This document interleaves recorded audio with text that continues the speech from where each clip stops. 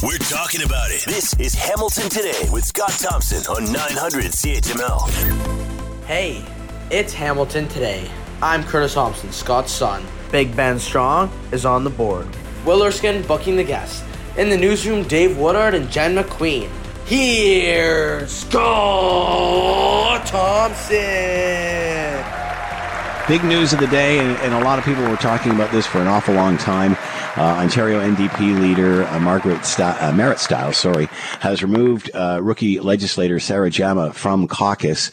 Stiles says the member from Hamilton Centre, who had been under fire for comments about the Israeli-Hamas conflict, made what Stiles calls a number of unilateral actions that have undermined the party's collective work and broken the trust of colleagues. To talk more about all of this, Sabrina Nanji with us, founder of Queen's Park Observer, and here now. Sabrina, thank you for the time. Hope you're well. Busy day at Queen's Park.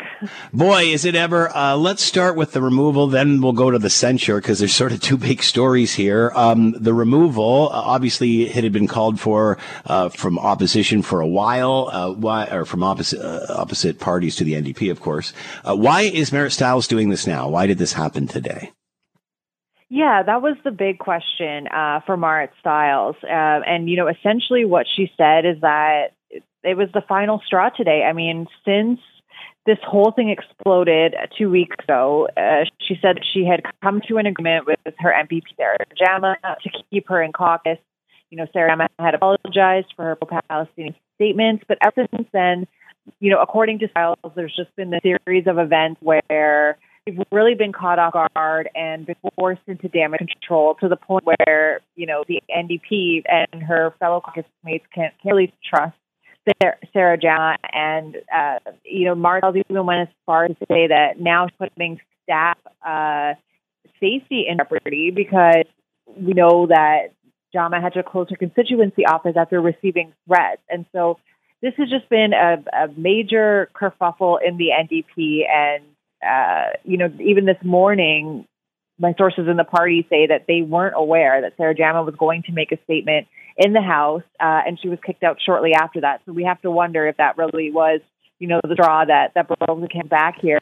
Jama essentially doubled down on what she's been saying. The NDP completely caught off guard with that. And I think, at some point, she's just too much of a liability for the party, but not an easy decision. Hamilton Centre is a long-time NDP seat, and now they've lost it. So there was an interesting line in the press release and in the news release, and you are seeing it in reports as well. No surprises, Merritt Stiles said. So clearly there was stuff going on that Merritt Stiles, or the leader, did not know about, and probably many are questioning whether she knew that Jama was going to sue Doug Ford. Like, there just seemed to be things happening behind the scenes that the leader didn't know about. Yeah, that was, I think, a major factor at play here, too. Merritt Stiles, when she was questioned today by my colleagues, I mean, she didn't say that, that was something that her party had condoned, serving Doug Ford with a cease and desist. I mean, obviously that is an extreme move, but, the premier's also made some extreme comments about Jama as well, like especially outside of the House, because we know, in the chamber, MPPs have privilege, and you can pretty much say, I mean, almost anything you want there. But no, certainly you're right. This has been something that completely, has really weighed on Merritt Stiles. She's a rookie leader herself, just like Jama. Both of them came to power earlier this year with Merritt taking over from Andrea Horwath and Sara Jama as well at the MPP level. And so this has really become a question of Merritt Stiles' leadership and her authority within caucus and whether she can control her MPPs. I think this, regardless of your stance on the Israel-Hamas conflict, I mean, just from a politics perspective, Sara Jama was too much of a liability for the NDP. They've had to do damage control over and over these past 2 weeks. And I think they just said, enough is enough. You've got to be a team player. And obviously, Sara Jama wasn't playing along. Will this backfire for the NDP in any way? There are some that supported Jama's thoughts, and even some in the Liberal Party federally. So could this backfire? There are rumblings of that. I know, not every NDPer was there to vote on that motion from the Ford government to censure her, and even her own riding association, which is an NDP riding association, came out in support of Sara Jama. So certainly, this is going to be yet another rift in the party, which has been dealing with its own version of an Israel and Hamas conflict. That party has had a long-standing, issues with this. And Sara Jama herself, it's not like her positions have been a secret, but I do think that this is, something that has caused a rift in the Ontario NDP for sure. There was buzz about one MPP who said that they were themselves thinking about leaving caucus over this drama. And they've since changed their minds. But, now it's sort of like, what's next? I mean, Sara Jama won't be recognized in the House. She's no longer sitting with the New Democrats. I think there's a lot of speculation as to, if you can't really do your job as effectively, do you really want to stick around as MPP anymore? And so there's really a question of what happens now, because Hamilton Centre, the people who voted for her, they really don't have a voice in the legislature at this point. And so really, I think a lot of eyes are going to be on what happens next. And a lot of them are emailing us and wondering what their options are, because they don't have a voice now. What are their options? What can those in Hamilton Centre do? I think certainly, voicing your thoughts to the MPP is something that's really important here. But you're right. For folks in Hamilton Centre now, they must be feeling like they have no representation at Queen's Park. And, I've just heard from the Speaker's office, he's going to follow through on this motion to censor Jama and not recognize her. So really the only options for her right now are to apologize to the legislature, take down her original tweet, and, if it's good enough for the Speaker, then he'll recognize her. But I do think that Jama now is probably, having a long, hard think about her next steps, and whether or not, she really wants to stick around Queen's Park, because like I said, she's completely muzzled. She doesn't have her NDP caucus with her anymore. And so the question really becomes, if Hamilton Centre voted for the New Democrats, I mean, should they not have a New Democrat rep? So I think, by-election watch is certainly on at Queen's Park right now. Sabrina Nanji with us, founder of the Queen's Park Observer, on Ontario NDP leader Marit Stiles removing Sara Jama from caucus. Sabrina, as always, thanks so much for the time. Be well. Thanks for having me. The Swifties have invaded the NFL, so it's like they're everywhere. It's like, Swifties, if you want to stay in your own lane, I'm fine with that. But now that lane's getting pretty wide, and it's affecting the Monday Night Football or Sunday or whatever day of the week. Is it me?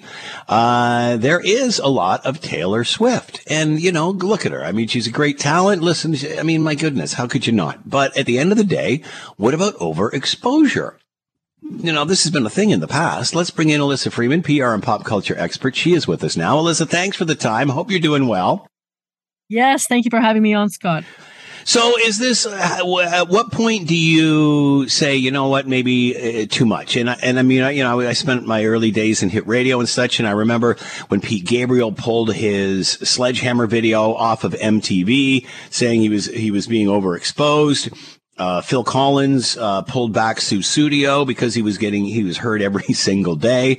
All of these people kind of, no, I want to reset this. Or they'll even write music for other artists and let them do it. Prince was famous for this. So at what point does Taylor Swift become too much of Taylor Swift? It's interesting. I think that when you give those two examples, they're two good ones with Peter Gabriel and, I forget who you just mentioned, but anyways, you know what? That was a different time. And I think that Taylor Swift is smart enough to know that she's kind of firing in all pistons right now. So first of all, she's got her concerts, which are going to start up again, okay, in November. Secondly, she's got a movie out. And she is selling tickets like crazy for that. And now she is dating a very hot NFL player, so that every time you watch a Kansas City Chiefs game, you're wondering if you're going to get a shot of Taylor in the in one of the suites. So wait a sec. Do you mean he's hot because he's good looking, Alyssa, or because he's a hot commodity? I just had to differentiate there. Hot commodity, commodity, Scott, commodity. So he's also good looking, I'll admit. Yeah. But, here it is. I mean, I think that, you have these finite times when your star is burning very, very bright. And it doesn't continue forever. And Taylor knows it's not going to continue forever. But she also knows she still has another huge lineup of concerts that she is going to be doing here in Canada and also in Europe.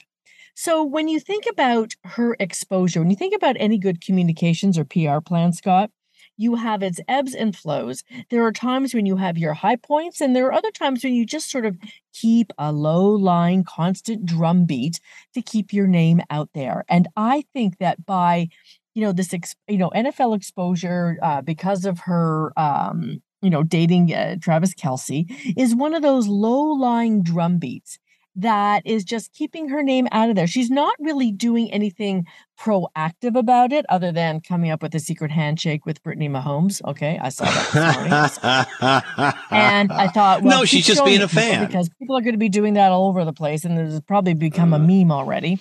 But, it's sort of, this is born out of an organic relationship where two people that are very much in the public eye happen to get together. So, did she orchestrate this? Some people do think that relationships such of this nature are orchestrated. I prefer to think that no, it's not orchestrated. However, she does know the cameras are on her. She is wearing appropriate colors, red and white. She does come up with a secret handshake with the star quarterback's wife. So I think that she is taking advantage of it, but not in a sort of big Taylor Swift machine way. Yeah. That being said, is the NFL doing that? I saw on Jimmy Kimmel, Frank Gifford was talking about. He goes, "I've never had to say, the Taylor Swift factor here." Is the NFL exploiting this? Oh, 100%. 100% they're exploiting it, and I think they're also looking at it in a way that that they feel is good for ratings, because there is a huge audience out there. There are many, many hundreds of thousands of women who watch football, but there's also many women who don't watch football. So are they zooming in during specific Kansas City Chiefs games for a glimpse of Taylor? Of course they are. Is the NFL going to exploit that? Yes. And in fact, if you saw SNL, Saturday Night Live, not this weekend, but the past weekend, there was a whole skit about, 4 sports broadcasters sitting around a table saying, can we actually hear from somebody who watched the game and not just Taylor Swift? And it has become a bit of a joke unto itself. But still, I think that people like it. And I think that not only have sports announcers cottoned onto it, but also, the entertainment shows are now reporting on sports. So who's the big winner in all this? Certainly Travis Kelce and Taylor Swift, but also by extension, the NFL. Because the NFL is getting exposure on platforms that they would never necessarily ever be on. Yeah. And because of this, they're being seen by different demographics, in a way that would be almost impossible for them to reach in such one broad stroke. And this is, beautifully adds the human element to this industry and such. But what happens if they break up? What happens if he dumps her? Okay, that's not happening till after the Super Bowl, Scott. Don't even say it. Or even the other way around. I mean, everybody's like, it's not happening. Neither of them are that dumb. Are you kidding me? But people will still tune in to see if is Travis looking glum? But honestly, I think that's yes. These things he starts screwing up. It's too much pressure from the relationship. Get the girl out of there. I can see it happening now. Can I tell you, this is not happening until after the Super Bowl. Yes, they may break up in the off season, but by that time, people will have moved on and they're either watching basketball or baseball. So not happening during the season. Have you seen The Golden Bachelor? Yes, I have watched parts of it. Yes. Why have you, Scott? accidentally, and I don't think I'll ever be the same. I don't believe it for 1 minute, but yes. No, no, I don't really have a question. I'm still just stunned by the whole thing that, here's a man who's older than I am, who's clearly getting more than any of us are. But my wife was watching it. What? Good. Because does anybody ever really think about older people being in a romantic relationship? No. Does anybody ever think about older people having sex? It's my daughter, like, ew, yep. No. But here we are seeing someone who's older and realizing that things that happen in life, twists and turns, and where you get a second chance and getting a second chance at love. I love the premise of it rather than just the same old, same old. And remember, the largest demographic right now in Canada and the United States is over 50. So, it is kind of wily to jump on this and say, okay, what a great idea. Let's do a Golden Bachelor. But I think that not just people who are older, but also people who are younger are getting a whole new perspective on what it means to be romantic and that it really just doesn't have to be at any age. Who would have ever thought we'd have a conversation about the Golden Bachelor, Taylor Swift, and NFL football all in the same story? There you go. Alyssa Freeman with us. Ever. But there's a first time for everything, Scott. There you go. That's why we're excited, I guess. Hey, what a lightful break as opposed to what we're normally doing. Love it. Alyssa Freeman with us, PR and pop culture expert, watching the Swifties and NFL. Alyssa, thanks for the time. Be well. Thank you, Scott. The U.S. is working to get their hostages back from Hamas before Israel's offensive on Gaza ramps up. We've been talking or hearing about how Israel was preparing for a ground war and such, and it has been delayed. To get an update on all of this and reasons being, Reggie Giacchini with us, Washington correspondent for Global News, and here now. Reggie, thank you for the time. Hope you're well. Good afternoon. So we've been talking about this ground offensive for a few days now, and it's being delayed, we're hearing. What are the main reasons for that? Is this about trying to locate hostages before they do all of this?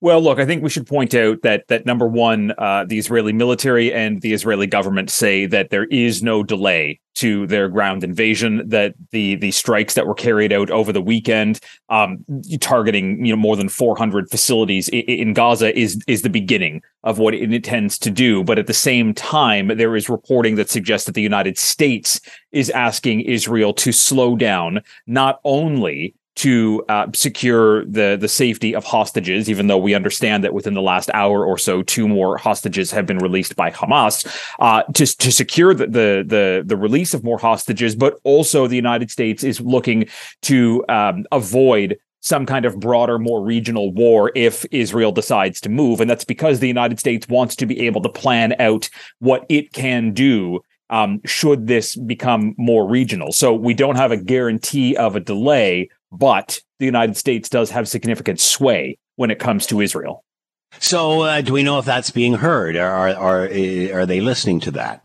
Well, I mean, it's possible. I spoke with a former Israeli ambassador to the United States during the Bill Clinton administration a couple of hours ago, and he made a point of saying the United States is the senior ally in this friendship and that they are the superpower. And when they deliver a bit of information, or when they're talking to the Israeli government, even though sometimes there may be disagreements, that the message, quote unquote, is always going to be well received. So there is a possibility here that we may see Israel maybe not bow, but adhere to a possible request. We heard the White House earlier today suggest that there are already military advisors that are on the ground in Israel. But again, we see the White House pushing back, that it is applying pressure to create some kind of a delay here, arguing that look, Israel has the right to defend itself, and they still stand by Israel's planned invasion of Gaza. The 2 hostages, as you mentioned, had been released. How many are there at this point? Do we actually know? Well, look, so we understand from IDF that there may be 222. The White House was asked earlier today, both at the State Department level and during the press briefing, the condition of hostages, whether they are Israeli nationals or foreign nationals, and nobody at the administration level, at least in the U.S., would talk about either the condition of hostages or ongoing negotiations that are underway. But the fact that two more have been released, it gives cautious optimism here. We still don't know if these are just kind of coordinated PR attempts by Hamas to push back on this kind of Western, commentary that they see as being derogatory and negative towards Hamas, despite the fact that it is Hamas that carried out this atrocious attack and this abhorrent attack on Israel. We need to see if there are going to be more. Look, the White House made a point today of saying, stop releasing hostages in small little batches here and there, release them all at once. These are civilians who did nothing wrong. So again, Hamas releasing two, we don't know if there's more to come. How many more will come after that? And who is participating in the negotiations? Because it is the Qatari government that is helping to secure these releases. And what about Canadians in the area? What do we know about their involvement? Any stories there? I don't have the tightest of interactions with what's going on at PMO, but I do know that Canada is involved in working to secure the safety of its interests and its personnel in the region, that there are travel bans that are being put in place by nations, including Canada, when it comes to Lebanon and when it comes to the region in general. But this is a global situation. This is not a situation isolated to what the United States is doing to try and assist when it comes to hostages or de-escalation. There is a global effort here by all nations to ensure that A, stability is brought back into the region, and B, that civilians are not caught up in this conflict, specifically hearing from the United Nations saying, look, there are rules of war that need to be adhered to, and that includes the mandatory safety of civilians. So whether it's the U.S., whether it's Canada or beyond, each country has a vested interest in ensuring that this conflict does not expand beyond where it is. Reggie Cicchini, Washington correspondent for Global News. Reggie, as always, thanks so much for the time. Be well. Thank you.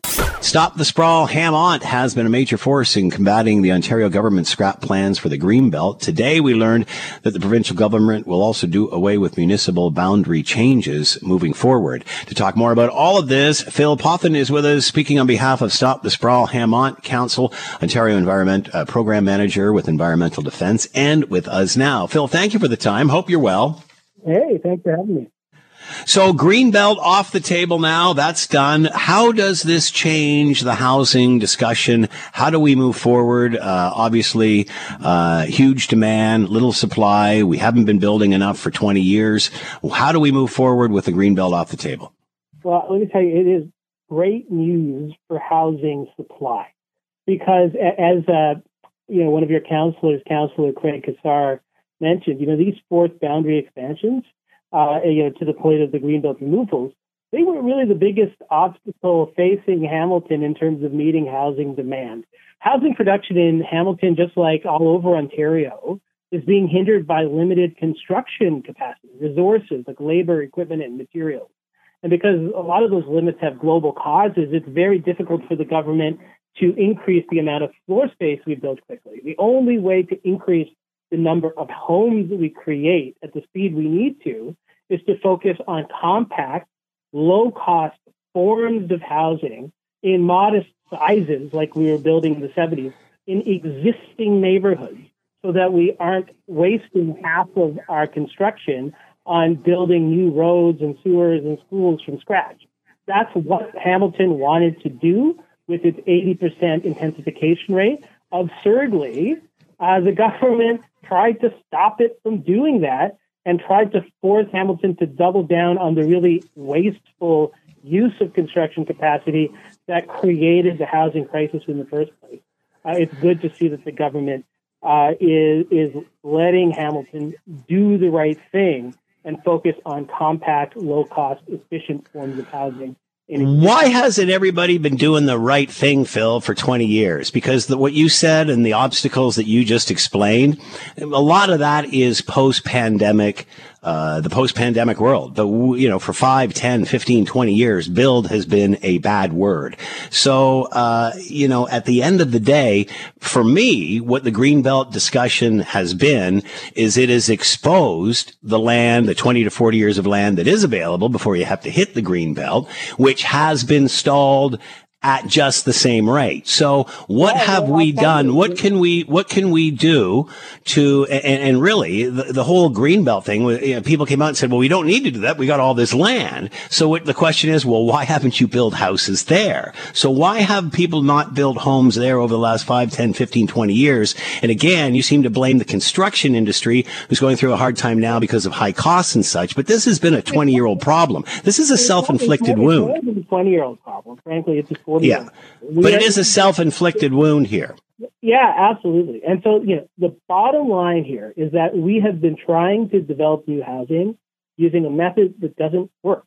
It's very different than the method that, say, non-English speaking countries use, which is to build compact housing in existing neighborhoods. Instead, we've had what's called exclusionary zoning that has prohibited people from building anything other than a new single-family home when an old single-family home is demolished. And so, resources that we are wasting on one big McMansion are laws, and this is on former councils, this is on former provincial governments, right back, since before the Mike Harris government, frankly, on failing to require municipalities to allow denser forms of housing in neighborhoods that are now limited to single detached homes. And the good news is that we're starting to change course on this. We see the city of Toronto really lighting the way here. We see rules that allow, instead of all the thousands of McMansions we've been seeing built, 4 family-sized homes.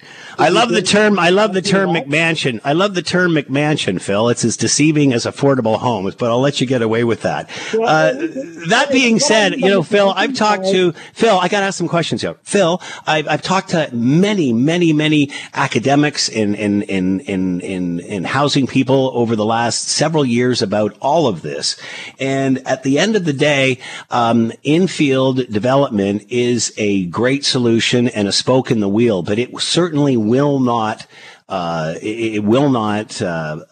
fulfill all the needs that we need for housing. So what do we do beyond, the zoning changes at council and getting them to cut the red tape and speed things up and do everything that, frankly, the Greenbelt debate has put forward? How do we get that going? How do we move forward with that? So one of the key points that you raised, right, was that this is talking to, experts and officials in the past. Under the old rules, it wasn't possible for development within existing neighborhoods to do the heavy lifting. No, but even with the changes, Phil, there's not enough infield land to supply room for all the housing. You can't just fill in the cities. We need more than that. Designated greenfield supply within Hamilton, and we have 350 square kilometers. So the key is to designate those existing land supplies for more efficient and compact forms of housing so that the price point that you're authorized to build at on that greenfield land is one that people can actually afford. The reality is, most people will not be able to afford a single detached home. The zoning has to allow for that land to be built as, frankly, the same kind of housing that we see in neighborhoods that were built before World War II. And it's oddly enough, Phil, because those neighborhoods that were built before World War II, they were used as examples 20 years ago of urban expansion. So I find that interesting. I also find fascinating when people talk about building affordable homes. If you build 10 really, really affordable homes, small, micro, whatever you're talking about, but there's 400 people lining up to buy them, they're not affordable anymore. So how do we speed up supply? We got to build more. Yeah, so the way that we build more, right, because there's building more. We can't up the square footage that we build, but we can divide that square footage Yeah. into more homes. But again, Phil, you're making this sound as if this is a very targeted solution to a very targeted problem. Whereas, Phil, whether it's a 500 square foot home or a 5,000 square foot home, there's no great supply. There's a shortage in every single category. Whereas this seems to be just this just seems to be addressing one category, just one category of many. Well, so let's remember, every 5,000 square foot home comes at the expense of 10 500 square foot homes, or for a family size unit, every 5,000 square foot home is in the current situation coming at the expense of... Unless, of course, there's more than one family living in them.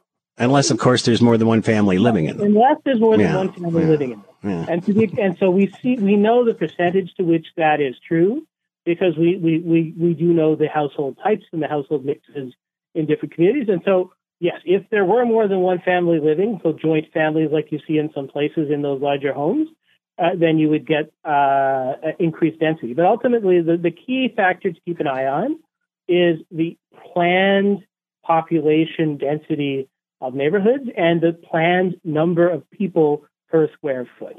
So we need to be building housing at the sizes that we were building in the 1970s. The average new family home, which at the time was a single detached home, in the 1970s was around 1,050, 1,075 square feet. The average new single detached home in Mississauga in 2022 was something like 3,900 square feet. It is very clear that larger home is going to be more expensive.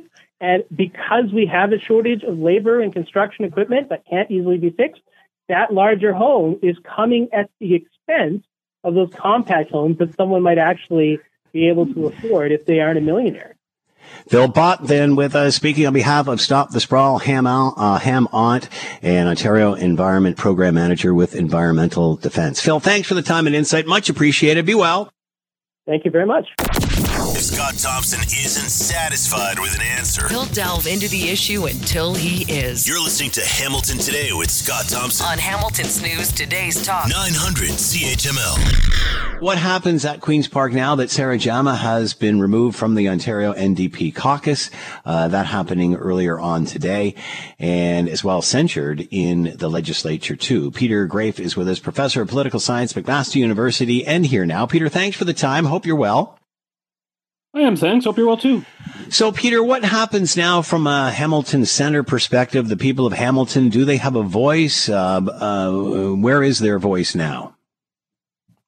I guess they have a vote, but not a voice in terms of the decision of the Ontario legislature today. I mean, their member of parliament, of provincial parliament, can still vote, but unless she agrees to remove a post and issue an apology, she's not to have a voice, is not to be recognized by the speaker in the House. So clearly she will still retain a number of other privileges as a member of provincial parliament, but certainly not speaking in the House. So how does she move forward with this? Where does this go from here? Well, I think it really is going to depend a lot on a few things. I mean, one, now that she's no longer a member of the NDP caucus, whether the Ford government really has that big an interest in trying to keep her quiet. On the other hand, whether she's willing to trade off what's been requested of her in order to have that voice within the legislature. I mean, she remains a member of provincial parliament and in various ways can speak for different constituents. She can, not in the House, but otherwise contact and ask questions of the cabinet on issues that are important to her. So, the question will be, is she willing to take other steps in order to have the ability to have her voice back within the legislature? As a member with not sitting in a party, obviously her ability to, say, ask a question during question period becomes very limited as it is. So, the loss of the voice is perhaps less directly relevant to her. It's maybe more concerning to Ontario citizens, to see this decision, because it's a bit unusual, maybe with the exception of the Randy Hillier censure a year ago, a fairly unusual reason for using censure in our legislatures, and one that's maybe a bit dangerous in the long run. How will those in Hamilton Center view this? How should they view this? Are they being heard? Are they losing out on full representation? Yeah, I mean, I think in a kind of abstract sense, yes, the people of Hamilton Center have lost out of their full representation because their member of parliament is not allowed to speak, and it's not on the basis of that member having gone against the usual standing rules of the legislature. Their usual reasons for censure. It's because she held a view that ultimately was deemed unacceptable by the government. So in that context, yeah, they have lost a voice. How's that going to be viewed? I mean, certainly people who are unhappy with the way Sara Jama was using her voice probably don't feel that disappointed in that result.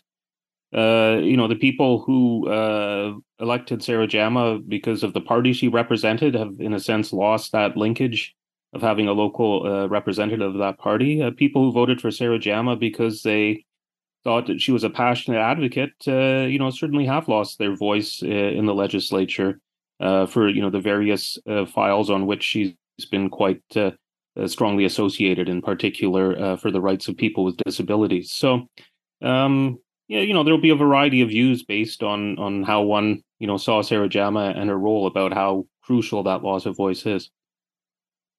Many, obviously condemning for views that have been said.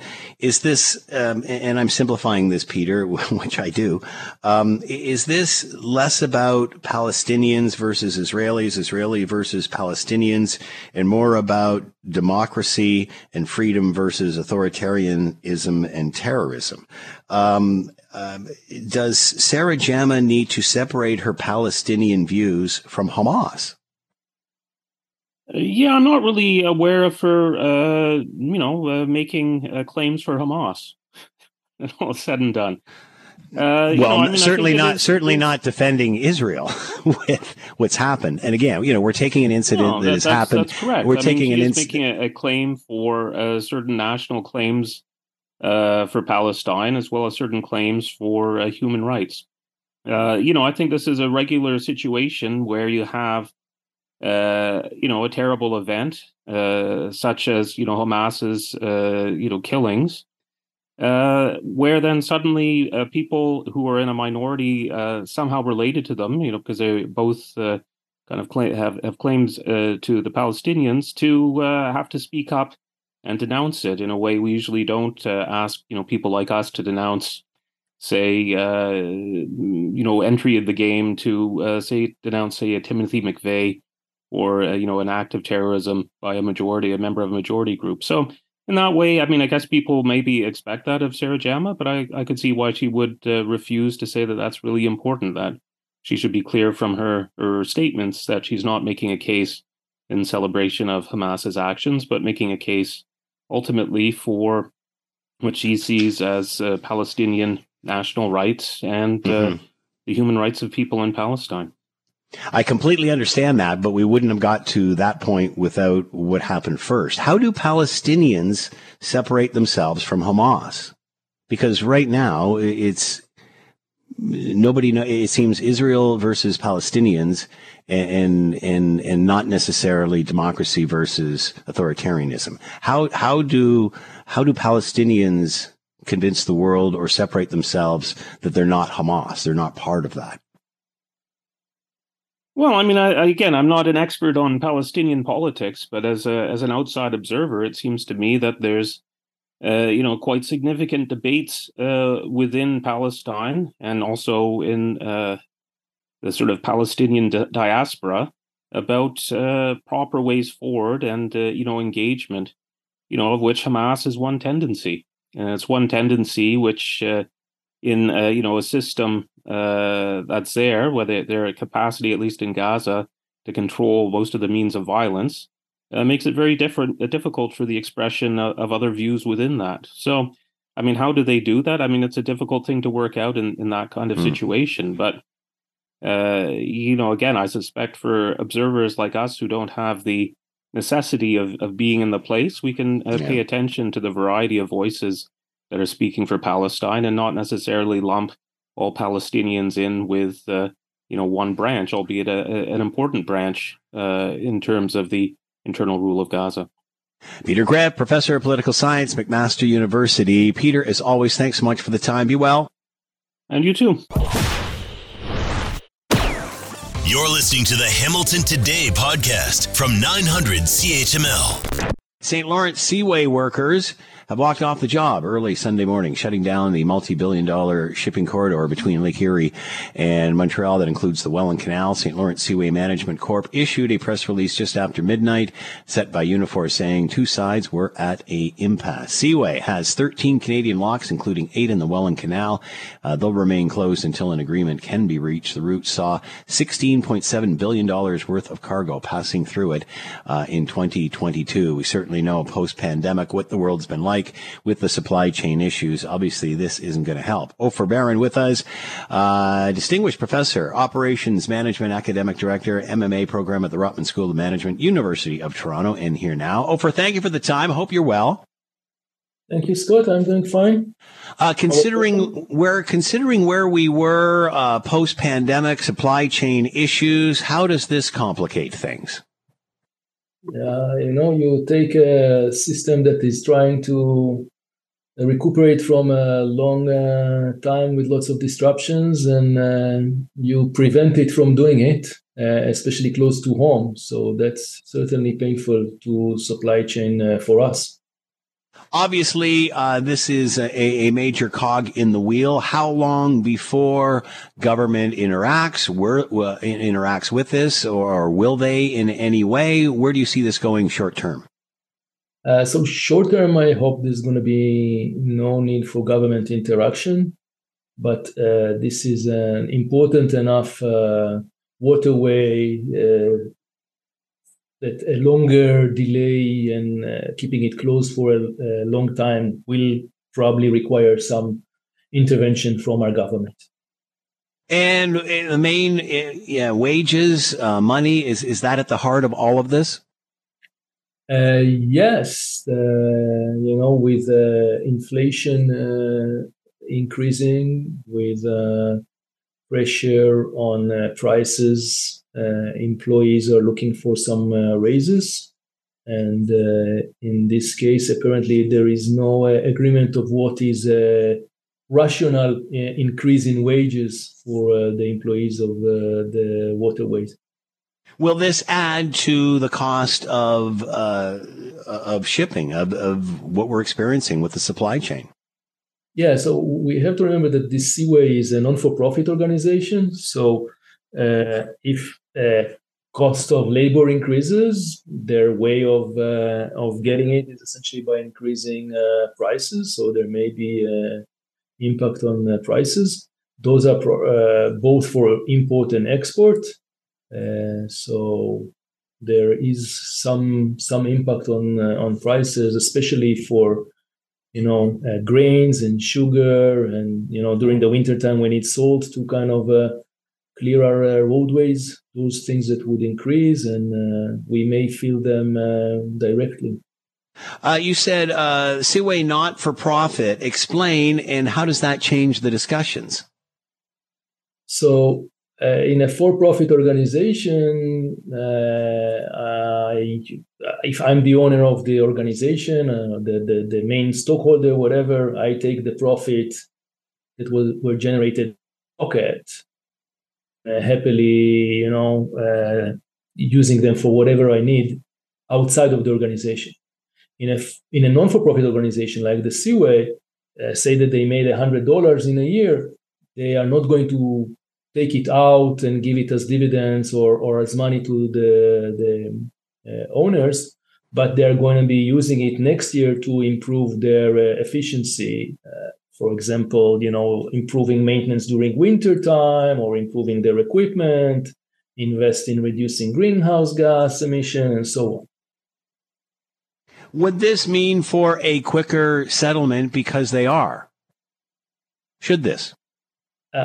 I hope so. In those type of labor negotiation, it's always hard to understand what's going on in between the different parties involved.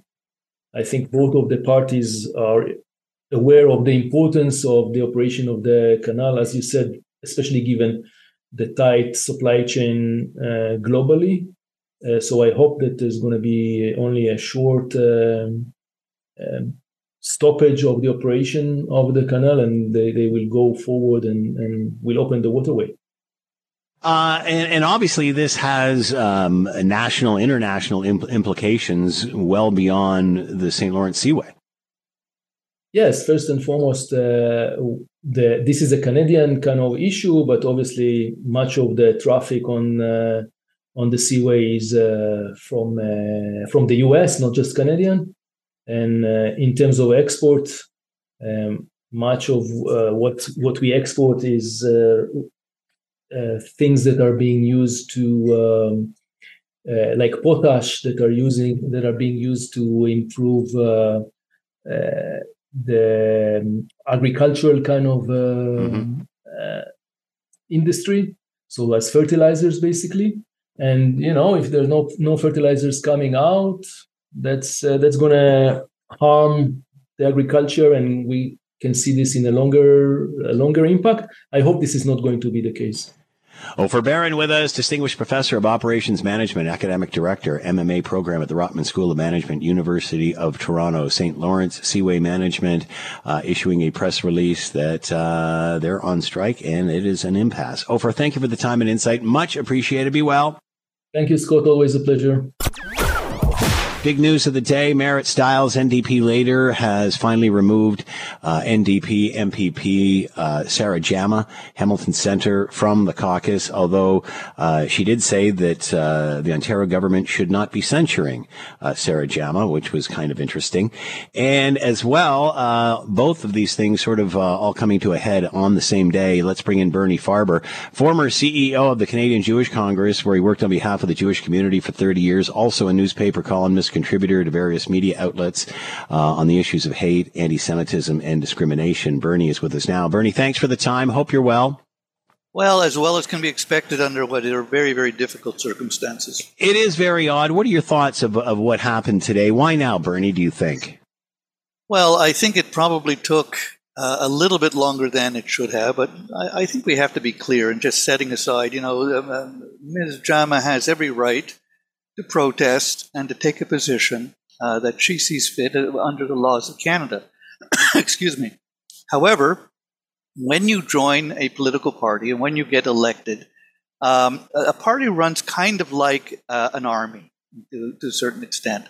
It has a leader, and the leader is permitted to have expectations and to give orders, if you will, and to say this is how we're going to handle this particular issue. Ms. Jama had other ideas. It flew in the face of the party, and it flew in the face of the leader, Marit Stiles. I think Marit was overly accepting of Sara Jama, gave her more than enough chances. But I think it comes a time when a leader is being basically, and the bully used to push you and push you and push you, and finally you stood up and said enough. Well, I think this is what has happened now with Marit. She has stood up and she has said enough. And it's sad it had to be this way, because there are ways to protest. There are legitimate and credible ways to protest. But once you become an MPP or an MP, you have to toe the party line. It's just the way it is, and she chose not to do that. Does Sara, and excuse me if this is out of context, Bernie, does Sara Jama need to separate her views of Palestine from Hamas? Because I think that's what a lot of people have a hard time understanding here. It's less about Israelis versus Palestinians, more about democracy and freedom versus authoritarianism and terrorism. Well, it certainly isn't about Israelis versus Palestinians or Jews versus Palestinians. Palestinians are, it's a horrible history that they have to deal with. They are going to be caught in a backlash that is going to be horrendous. But we have a situation here where a terrorist organization has control of a very small swath of land, and they're not just a terrorist organization, they are a Nazi terrorist organization. What they carried out, the attack on civilians, on babies, on toddlers, on elderly women, on Holocaust survivors, murdering 1,400 of them in the most incredibly gruesome manner possible, which I'm not going to even provide a description on your show, Scott. Suffice it to say that it was a brutal butchering that calling them animals would not be fair to the animal kingdom. And so in a situation like that, when you want to take sides, and everybody's going to take sides, the more mature and those that kind of understand how to do this properly condemns the barbarians and condemns the Nazi-like vicious cycle of just abhorrent violence, while at the same time saying, Palestinian rights have to be considered and humanitarian issues have to be considered. That didn't happen with Sara Jama. So she created kind of this illusion herself, not just to me, but I think to many people, that, by not even mentioning what happened and what motivated and what started this entire conflagration, where is she coming from? What is she all about? And it took her, almost a day and a half, 2 days, to make the statement of apology, and it was much too little, much too late, because she left her tweet pinned, to her X file, to the X site, and it was almost like a red flag in the face of the leader. I mean, what is the leader to do, and what are people to think? I'm not sure what she was getting at, because I think there are ways to speak out on behalf of Palestinians, and we all should speak out on behalf of innocent Palestinians, but we can't for a moment forget what happened on Simchat Torah Day. That was our one of our holy days, last 2 weeks Saturday, and that seems to be and that seems to be the problem here, Bernie, is that there's two issues here and they're being blended together. There's the attack on Israel from Hamas that you're talking about, and then there's the ongoing debate, conflict of the history of the region and these two peoples. And it seems that we're trying to meld those. Well, I think certain people are trying to meld those. And when people came to me for advice and said, well, if we wanted to put out a statement, what should we do? And this is, immediately following that, the horrendous attack against the Israeli kibbutzim. And I said, unconditionally and unequivocally condemn Hamas. They are a Nazi-like butchering organization. They were a killing unit, reminiscent of the Einsatzgruppen unit, like the Nazis who came in to Eastern Europe and slaughtered Jews by the thousands. That's where they took their inspiration. So categorically, unequivocally, make your statement. And then down the line, if you want to speak about either the what's going on with the Palestinian cause, what you feel is a way forward, that's fair game. But you can't go but this or what about this, because there's no buts or there's no what abouts. These are two separate issues. Make a statement on one, make a statement on the other. But don't try and put them together, because this is exactly what's going to happen. Good point. Bertie Farber with us, former CEO of the Canadian Jewish Congress, working on behalf of the Jewish community for 30 years, also newspaper columnist, contributor to various media outlets across the country on the issues of hate, anti-Semitism, and discrimination. Bernie, thanks for the time and insight. Much appreciated. Be well. Thank you, Scott. Thank you always. Take care now. When there's an issue, Scott is all in on getting to the heart of it. This is Hamilton Today with Scott Thompson on Hamilton's News Today's Talk 900 CHML. I guess in a sense, we're not surprised we're here. The Ontario NDP, Marit Stiles, the leader, has ousted Hamilton Centre MPP Sara Jama out of the NDP caucus, leaving her as an independent. Also, censure from the Ontario government, and really can't do much until she formally apologizes in the House and takes down the controversial post. To talk more about all of this, former Mayor, City of Hamilton, Larry Deanny. He is here now. Larry, thanks for the time. Hope you're well. Hey, Scott, I'm doing very well. Thank you for having me on. Are you surprised where we are, Larry? At the end of the day, why do you think this is happening now? Well, I'm not surprised that Sara Jama was removed from caucus because, as Marit Stiles, the leader, said herself, she lost trust with the caucus by having been asked to take the offensive post, what many people consider to be an offensive post, down. The leader herself asked her to take it down, and Sara Jama did not. So the leader either had to capitulate or do something punitive, and she chose to punish Sara for, I guess, disobedience. So I'm not surprised by that whatsoever.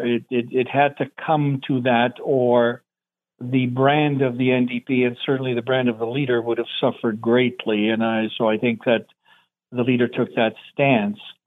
It remains to be seen what impact the censure, which I think was unnecessary given that there was internal turmoil that was going to handle Sara's behavior. So I'm not sure whether Ford, the premier, might have risked creating a martyr out of Sara Jama because of her stand, and could easily have sidestepped that controversy by allowing the NDP to do what it did.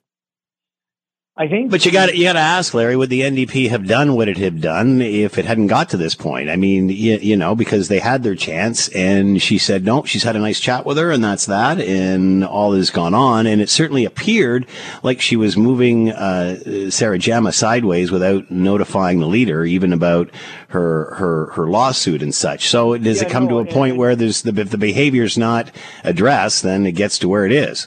Yeah, but the behavior had to be addressed, and I think that maybe... Well, it is now. Well, I think the Premier's action may have spurred it on, but perhaps not. I think that there was a process going on within the caucus that would have looked after it, and even the caucus, having expelled her, sided with her against the government because they saw it as overreach. I think there's a lesson, though, for Sara Jama. I don't know whether she listens to this program, but the lesson is that politics at the provincial and federal level is a team sport. It's not an individual sport. And she went against the team. She hurt the brand. She hurt the leader, and she forced the leader's hand. And the most damaging thing that was done was not the censure, not even removing her from caucus because she still is an MPP, sits as an independent, but the leader in a written statement called her untrustworthy. Yeah. And that is not something that you want to hang over the head of a politician.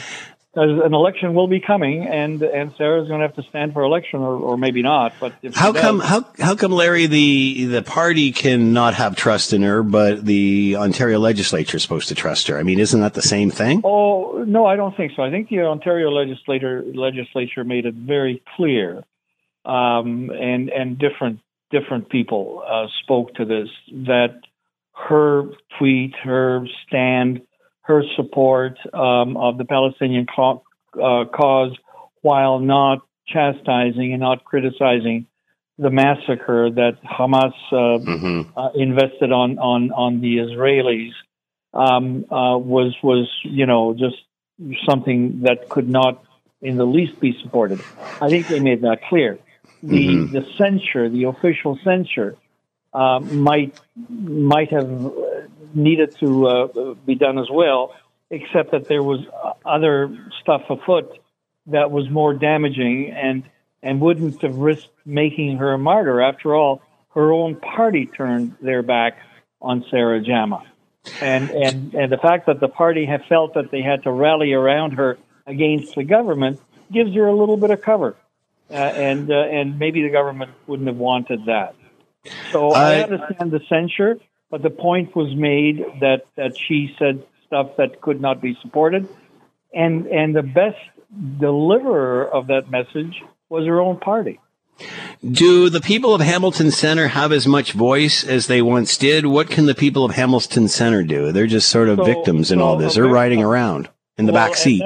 And that's the point, you see, because by Ford doing what he did, by the Premier doing what he did, a good friend of mine and I have been talking about this afternoon and texting each other. His feeling, and this is a smart guy who pays attention to politics. He's never been a politician, but he listens to politics. He said that, taking the voice away from the representative of the riding was not the smartest thing to do. He said the people in Hamilton Center should judge her behavior and not a partisan party and a partisan premier, perhaps. So there are two sides to that coin, you see. I don't know. I think that's a bit of a stretch for me, Larry. But I get where you're coming from. Can she, or should she, or does she need to separate her voice for Palestinian issues from Hamas? Because for me, it's not about Israelis versus Palestinians, Palestinians versus Israelis. This is freedom and democracy versus authoritarianism and terrorism. Does she need to separate her issues around Palestinian people with Hamas? Of course. But what she needs to do is understand that she's a member of provincial parliament, and MPPs have a certain jurisdictional role in government, which has nothing to do with international politics.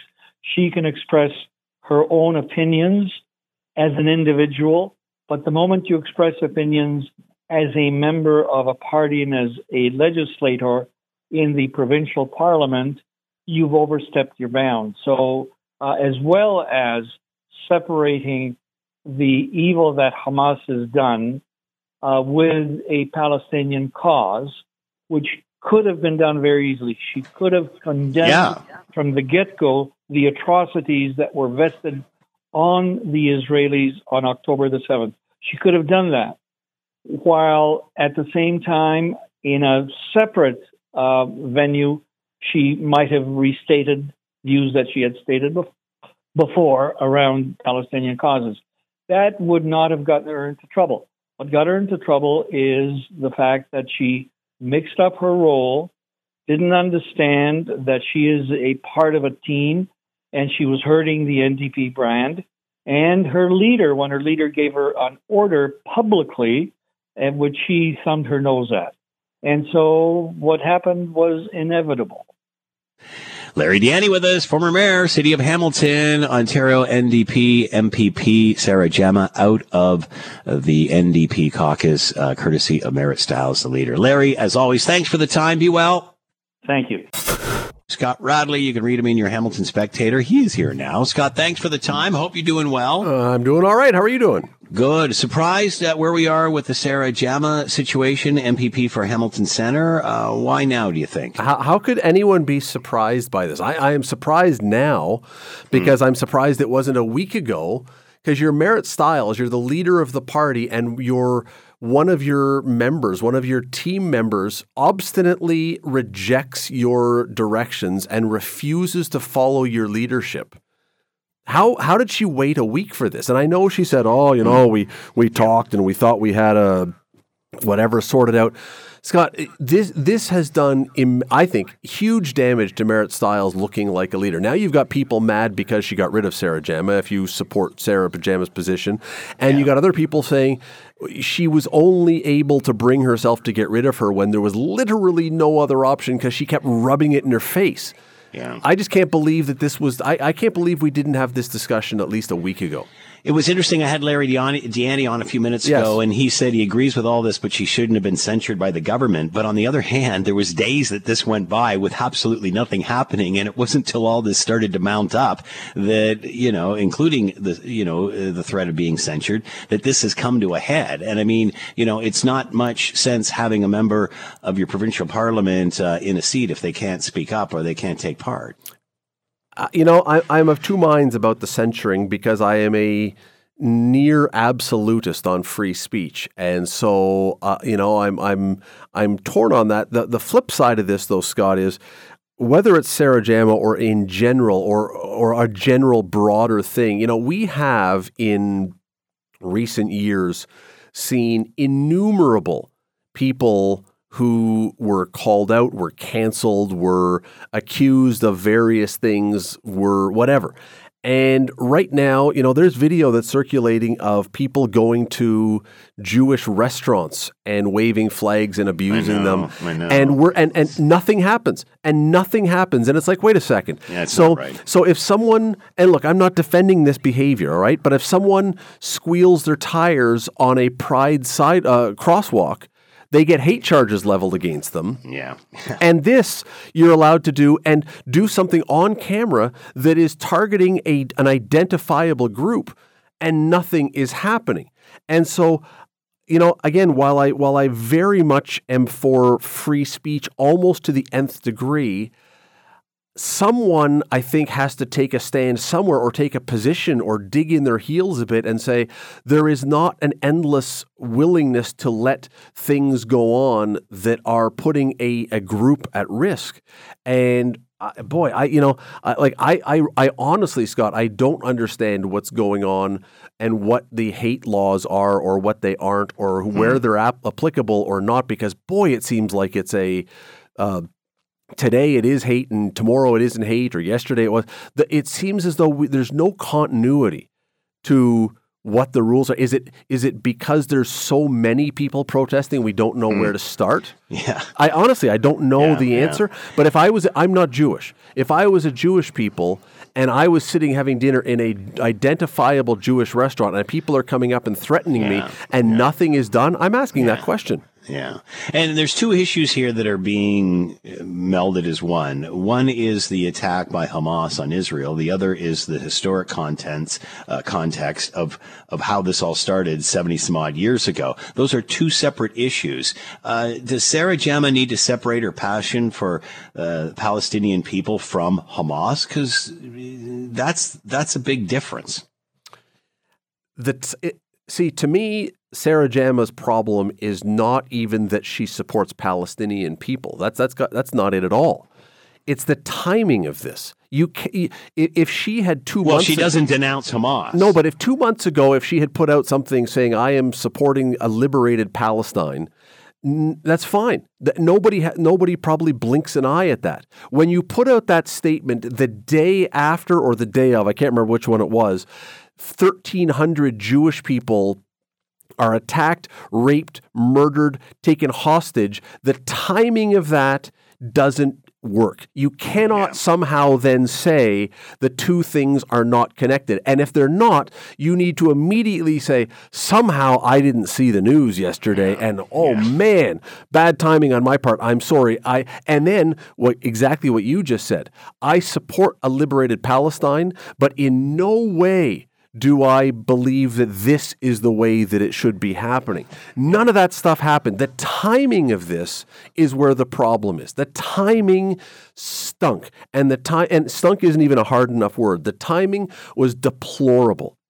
And if you're going to make a statement like this after that many people have been murdered and taken hostage and all these horrendous, horrible things done, you cannot be surprised when people fight back, or at least not fight back physically, when they are outraged and offended and there is blowback against you and people say, wait a second, you're not exactly not saying something here. It's, she had to know. She had to know this is where this was going to go. If you are a person who is bright enough to become a politician, you have to know that your words are going to have impact and your words are going to reverberate. If you get involved in sayings like this, this at a time, Scott, like we saw a week ago last Saturday. Scott Radley with us, host of the Scott Radley Show, coming up after the 6 o'clock news. You can read him in your Hamilton Spectator. As always, Scott, thanks for the time. Have a great show. See you, Scott. Thanks for listening to the Hamilton Today podcast. You can listen to the show live weekday afternoons from 3 to 6 on 900 CHML and online at 900CHML.com.